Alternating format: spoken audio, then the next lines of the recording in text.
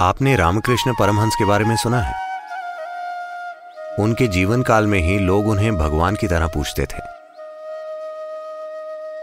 वे लोगों से बात कर रहे होते और वे कहते, जरा ठहरो। वे अंदर जाते और अपनी पत्नी से पूछते, आज खाने में क्या है?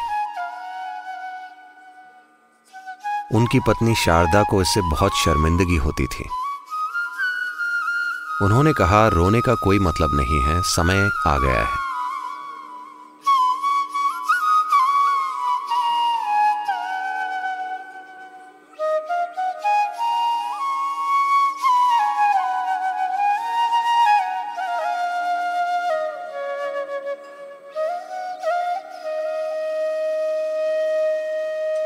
क्योंकि वे बुरे डिजाइनर के ग्राहक नहीं बनना चाहते।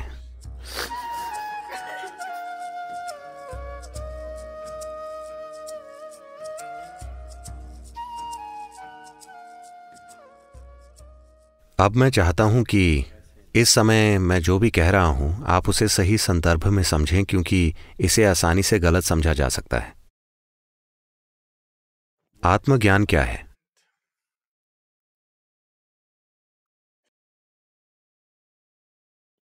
साठ के दशक में एक समय था, कैलिफोर्निया में ऐड चलते थे जो बताते थे कि अगर आप भारत जाते हैं तो इसमें 12 साल लगेंगे, $25।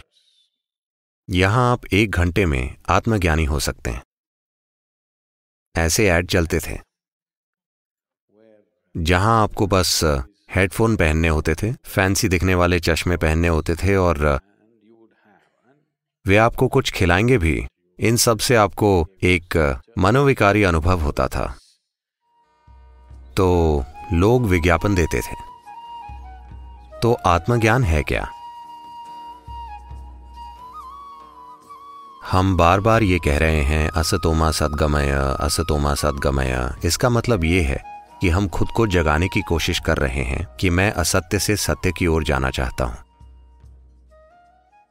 इसे समझने के बहुत सारे तरीके हैं। इसे बहुत ही सरल तरीके से रखें तो आपके बारे में बुनियादी झूठ यह है कि इस समय आप जो नहीं हैं उसे आप मैं के रूप में अनुभव कर रहे हैं। यह धरती का एक टुकड़ा है, हमने बार बार यह कहा है, पर इस समय आप इसे मैं के रूप में अनुभव कर रहे हैं। यह एक झूठ है ना? अगर मैं सोफे को मैं समझूं तो निश्चित रूप से मुझे डॉक्टर की जरूरत होगी, है ना? हाँ या ना? तो अगर आपको लगता है मैं ये लोटा हूं तो आपको जरूर कोई परेशानी है ना? इलाज की जरूरत है या नहीं? अगर मुझे लगता है कि मैं एक पात्र हूं तो मुझे इलाज की जरूरत है, पर मेरा शरीर, इसे भी इस धरती से निकाला गया है। ये भी इसी धरती से निकाला गया था। हाँ, ये भी धरती का एक टुकड़ा है और ये भी धरती का ही टुकड़ा है ना? अगर मैं सोच सकता हूं कि ये मैं हूं तो मैं ये क्यों नहीं सोच सकता कि ये मैं हूं? ऐसा लगता है कि मेरा दिमाग कुछ अलग है। अच्छा है ना? ऐसा दिमाग मदद करेगा, पर निश्चित रूप से ये पागलपन है ना? मेरा ये होना पक्का पागलपन है। कृपया इसे देखिए, मेरा ये होना, क्या ये पागलपन नहीं है?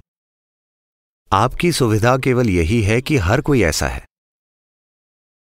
हां, पागल खाने में ऐसा ही होता है, ऐसा ही होता है। सिर्फ इसलिए कि हर कोई आपकी तरह है, इससे ये चीज सही नहीं हो जाती। मैं जानता हूं कि हम एक लोकतांत्रिक देश हैं, बहुमत राज करता है, जो भी बहुमत कहता है वो सच बन जाता है, पर अस्तित्व में ऐसे काम नहीं चलता। जो है वो है, जो नहीं है वो नहीं है, बस यही। अगर आप इसके साथ तालमेल में हैं तो जीवन एक तरीके से काम करता है, अगर आप तालमेल में नहीं हैं तो जीवन दूसरे तरीके से काम करता है। ये एक सरल सी बात है। तो अगर आप जानते हैं कि मैं ये नहीं हूं, बुद्धि से नहीं, अनुभव से, अगर एक स्पष्ट दूरी आ गई है तो इसे एक ओर रखकर चले जाना सहज होगा, है ना? इसे आप बुरे नामों से बुलाते हैं, जैसे मृत्यु। नहीं, मुझे लगता था कि मैं ये लोटा हूं और मैंने इसे लगातार ढोया। एक दिन मुझे अनुभव हुआ, हे भगवान, ये मैं नहीं हूं। अब मेरे लिए उसे नीचे रखकर बैठना सहज होगा, है ना? क्या ऐसा नहीं है? तो उन्होंने बस यही किया। आप इसे बढ़ा चढ़ा रहे हैं।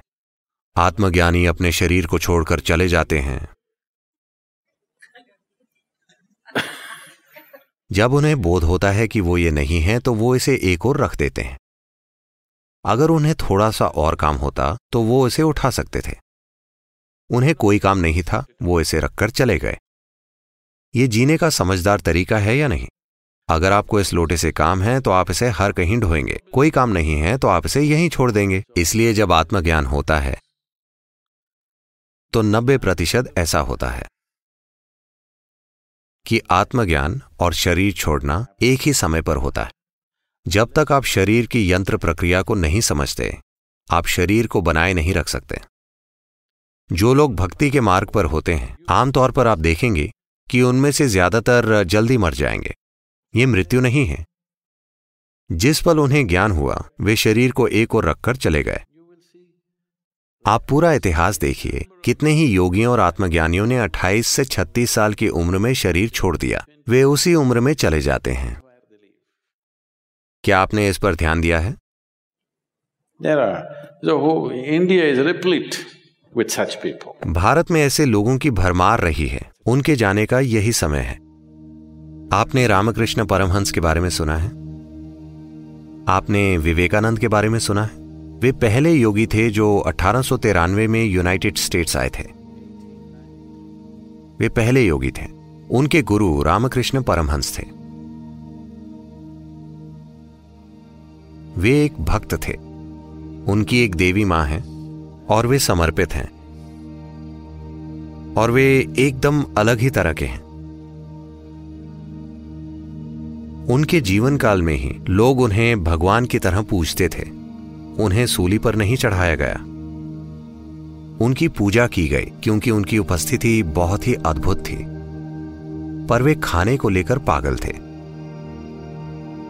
वे लोगों से बात कर रहे होते और वे कहते, जरा ठहरो। वे अंदर जाते और अपनी पत्नी से पूछते, आज खाने में क्या है?